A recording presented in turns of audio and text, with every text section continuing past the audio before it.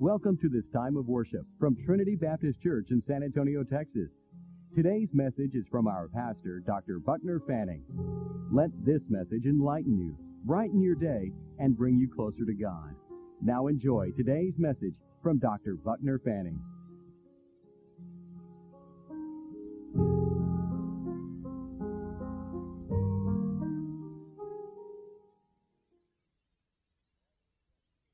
Marvelous prophecy from Isaiah. And we read it together in unison. For to us a child is born, to us a son is given, and the government will be on his shoulders, and he will be called Wonderful Counselor, Mighty God, Everlasting Father, Prince of Peace. Of the increase of his government and peace there will be no end. Of the increase and over his kingdom, establishing and upholding it with justice and righteousness from that time on and forever. The zeal of the Lord Almighty will accomplish this. Let's join hands as we join hearts and minds together. Dear God, we have an inadequate vocabulary to express our eternal gratitude for the incomparable gift of life to us through your Son. Dear God, we have heard the story so often. We have read it, we have sung it. May all of us listen today as if it were the first time we had ever heard it. May it be as fresh as the morning rain. May it lift our spirits. May it open our eyes to new truths, to a deeper insight, to a greater love. Father, may none of us be, in this hour of worship, a spectator watching, but be a participant experiencing your presence. For this is our prayer, even as we pray this prayer to you, the Holy Spirit. Come, Holy Spirit, we need you. Dear Lord Jesus, help us to see that we're not dealing with fiction, but with facts as real as a baby, as real as a grown man, as real as a resurrected Savior. Dear Lord, may the impact of what you have done and are doing, may the impact of your presence touch us at a deeper level than we have heretofore experienced. We ask for your sake. Amen. Is that baby really God?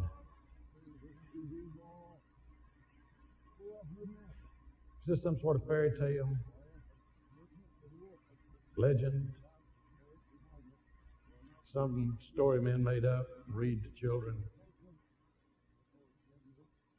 Was that little baby in that barn really God? It's all right to ask that question because John the Baptist, whom Jesus declared to be the finest and greatest man ever born of woman, after Jesus had begun his ministry, John the Baptist, as you know, had baptized him, and John the Baptist, like all of the Jews of that day, had expected the Messiah to come as a military conqueror to overthrow Rome and set the people of God free and set up a theocracy. So John the Baptist had some questions because Jesus did not seem to be fitting the pattern of the messianic expectation of the Jews of that day.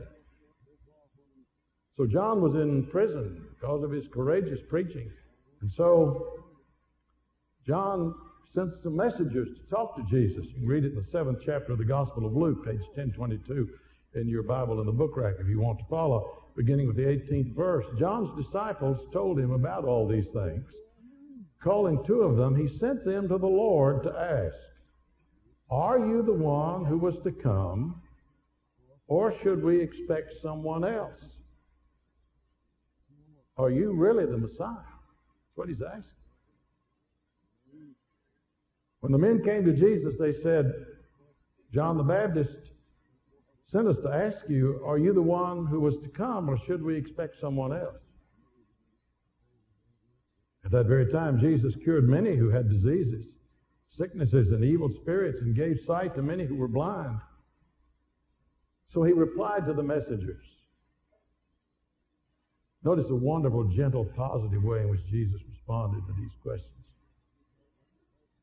We go back and report to John what you have seen and heard. The blind receive sight, the lame walk, those who have leprosy are cured, and the deaf hear, the dead are raised, and the good news is preached to the poor. That satisfied John the Baptist. What reason do you have for believing this? What reason do you have for believing that this baby, Jesus, is truly the incarnate, eternal, everlasting God wrapped in human flesh? Do you have some reasons that you could give? If someone were to ask you, well, it's biblical to ask the question because the question is here in 1 Peter, the 3rd chapter, the 8th verse, page 1202, if you want to follow in the Bible in the book rack in front of you. Listen. Always be prepared, Peter tells us. Always be prepared to give an answer to everyone who asks you to give the reason for the hope that you have, the faith that you have, the trust that you have. But do this with gentleness and respect. What reasons can you list in your mind if someone were to ask you? I want to mention 4. The first is the prophetic proclamations of men who lived hundreds of years before Christ. I mean, at least over 400 years before any of them wrote. They, very seldom did any of them even know each other. They did not live in the same time frame. But prophecies were made hundreds and hundreds and hundreds of years before Jesus came. Let me list some of these from various prophetic proclamations of men whom God inspired to write these words and see if they fit this baby. Here are the prophecies. The time of his coming, the place of his birth, that he was to be born of a virgin, that he was to be the descendant of Abraham, Isaac, and Jacob, a descendant of the tribe of Judah and the house of David. The massacre of innocent babies at the time of his birth by Herod. They didn't mention Herod. They only mentioned the massacre of innocent babies. His ministry in Galilee. A prophet. A priest. Rejection by the Jews and Gentiles.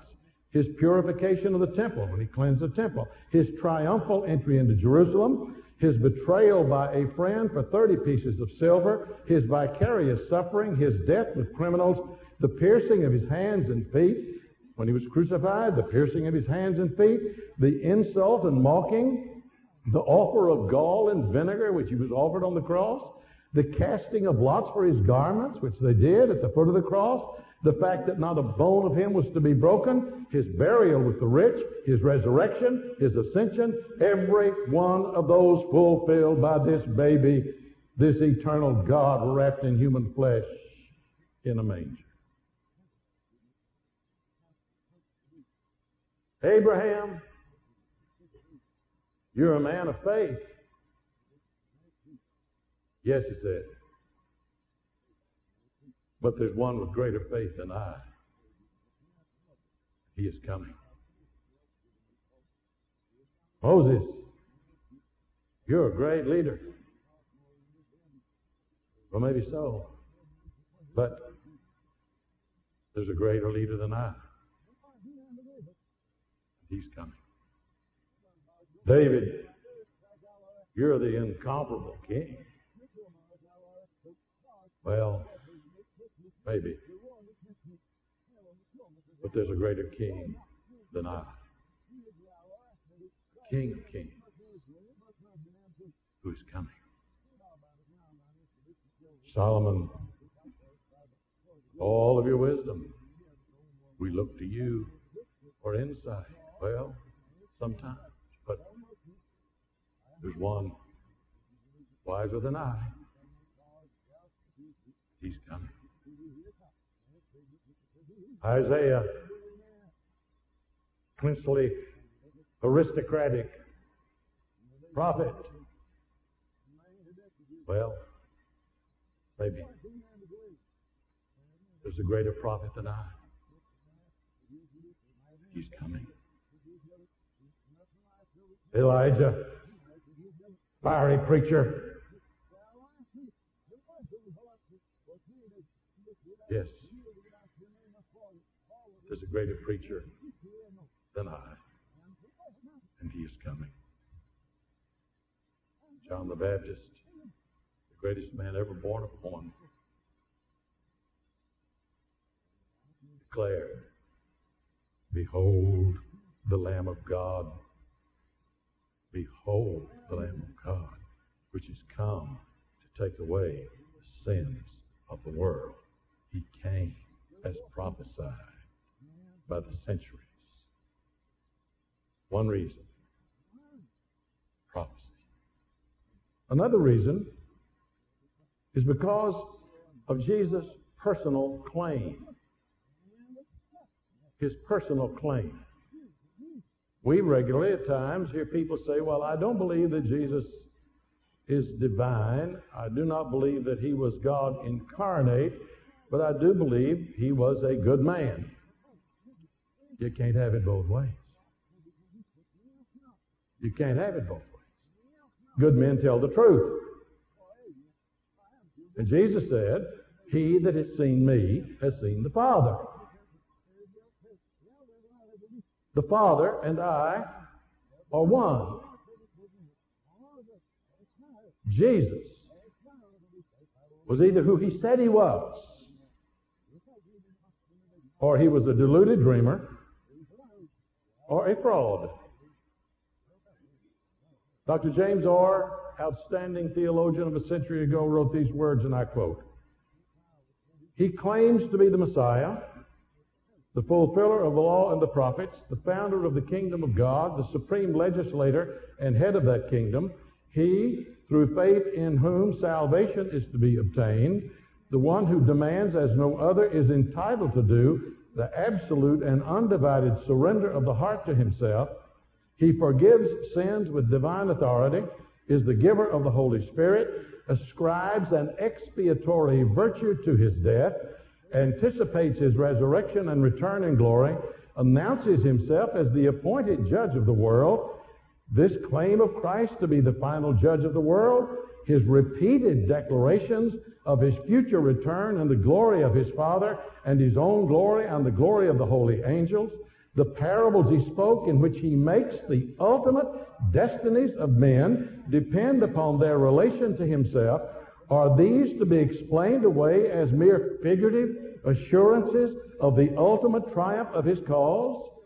All of these statements and their verification in the lives of people constitute a claim which must either be believed or Christ be pronounced the victim of an extravagant hallucination. You choose.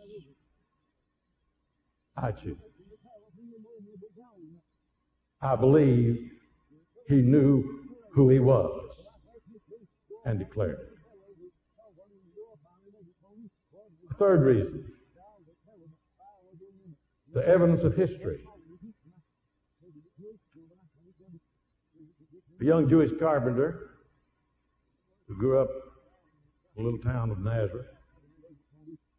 At 30 years of age, he began traveling around the country, teaching, preaching, telling stories, parables, performing miracles, doing some incredible things. Accumulated huge crowds following him, who were finding in him a hope they'd never had, a friend like they'd never met, an acceptance like they had never experienced. But he began to upset the political and religious authorities of the day. He had become a nuisance. So they liquidated him. Now, In those 3 short years, he had developed a strong group of people who believed in him, followed him, put their faith and trust in him, left their work, their occupation, to follow him. And the night before he died, he had a group of them together in an upper room, broke some bread and a cup. He gave it to them and he said, "This is bread like my body. This is a cup of wine like my blood.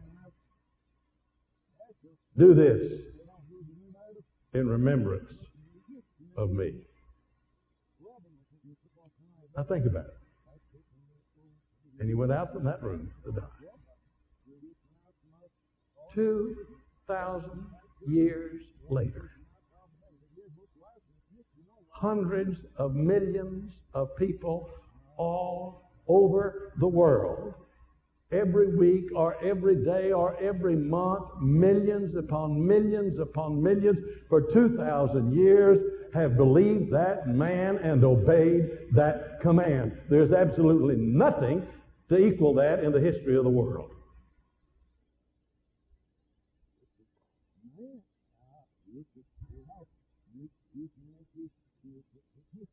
If Jesus didn't die and rise again, what happened? These people were terrified. When Jesus was arrested, they scattered like winter's withered leaves. They ran, they hid, they locked themselves, it says. They locked themselves behind closed doors. They thought they were next. Some of them couldn't even find. But then something happened. And the something that happened was something else. He was raised from the dead by the power of God, the conqueror of death and the grave, the victor, King of kings, Lord of lords. And what happened? These fallible, frail, timid, cowardly men and women suddenly became bold as lions, and they went out in the streets, began to preach and to witness, and most of them lost their lives because of their commitment to Him. Would they do that to perpetuate a myth? Would they do that to say, let's start a religion?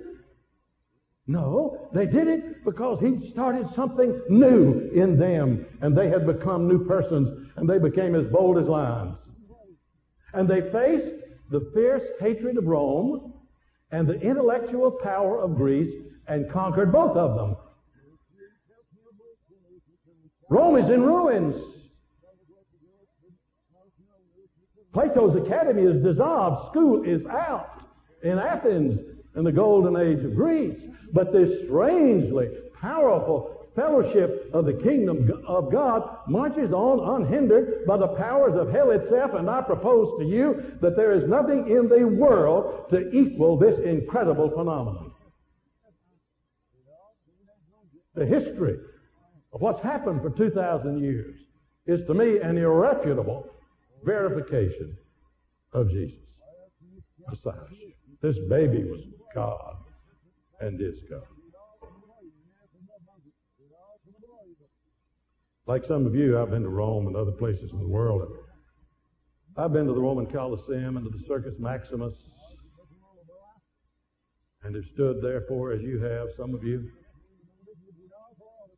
where martyrs' blood ran deep.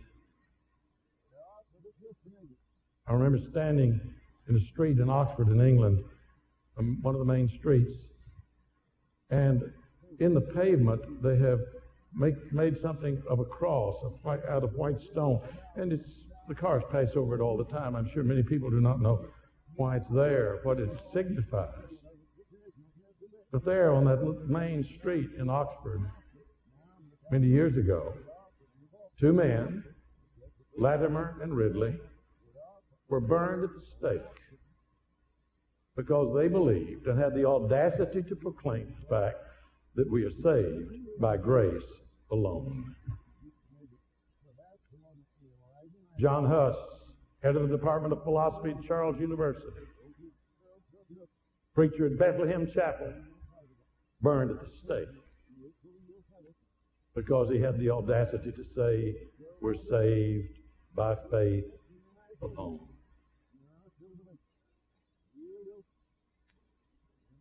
William Tyndale, kidnapped because he'd had to escape to Europe to finish translating the Bible into the English language. And only 3,000 copies were smuggled back into England. And they finally found him and kidnapped him and strangled him and burned him to death because he had the audacity to translate the Bible into the language you and I can read. 90% of the King James Version was lifted almost en masse from the translation of William Tyndale's Bible in 1526. And I say to you that every drop of martyr's blood and every flicker of persecuting flame cries out for an answer, and I believe the answer comes reverberating across the centuries when God thundered his voice and said, "This is my beloved Son, listen to him." And we ignore that word at the peril of our own souls.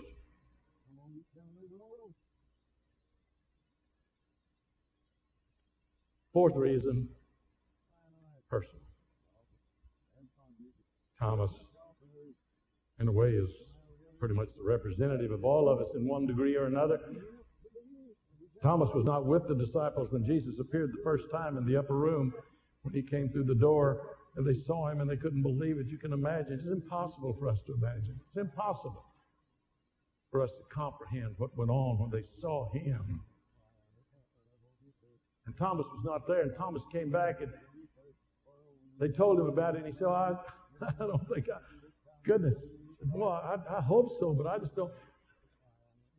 I can't believe that. He didn't say I can't believe, I will believe that if. He said, I can't believe that unless I see the nail prints in his hand and the wound in his side. So a few days later, accommodating as he always was and is, Thomas present on this occasion, Jesus came in the room through the door. He walked over to Thomas, and I don't know because it doesn't say so in the scripture, but I just had the feeling that he walked over and he had a big smile on his face. And he looked at Thomas, stuck out his hand. Thomas exclaimed, "My Lord, my God." Not the Lord. That's true. My Lord. Not a God. My God. Martin Luther said the strength of the Christian religion is in its personal pronouns. He's correct. My Lord. My God. I pray that every one of us in this room can make the same declaration, or will. Look at this baby who is God and exclaim with Thomas, "My Lord, my God." Those scars.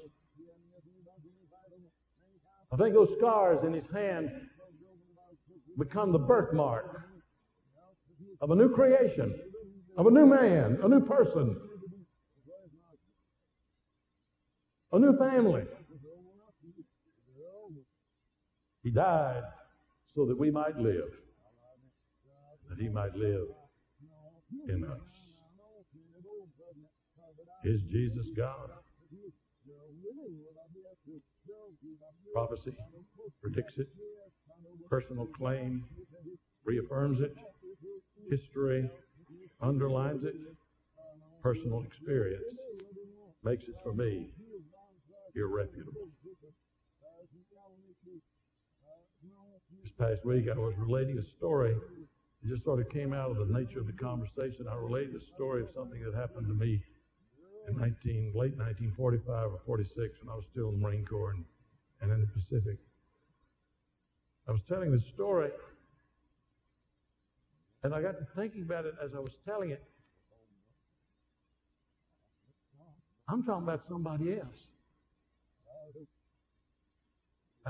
It was kind of hard for me to tell it because I'm not the person I was then. And it was almost like I was describing it. Some other person's event, some other person's experience. But it was mine.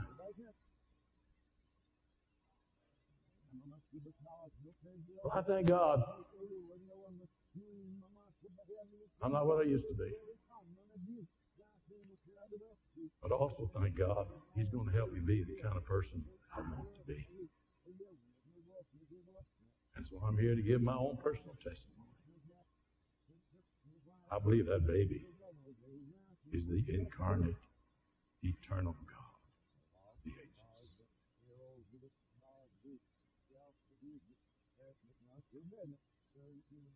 Ask the star that raced across the heavens to point out His birthplace. Ask that star. Ask the stormy sea that went to sleep when He spoke the sweet lullaby of peace. Be still. Ask the sun that at midday, when Jesus died on the cross, covered its face with a mantle of grief and the world went dark. Oh, nature responded with grief. Ask the sun.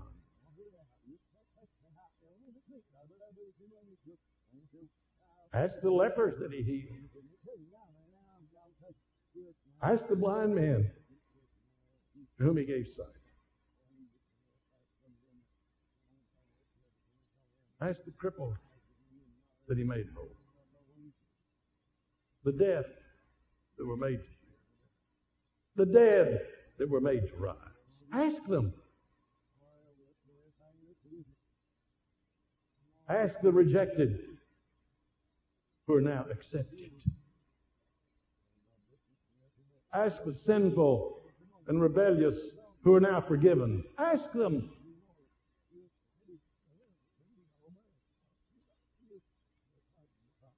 Why? I believe these beautiful flowers breathe it. Stars chime it.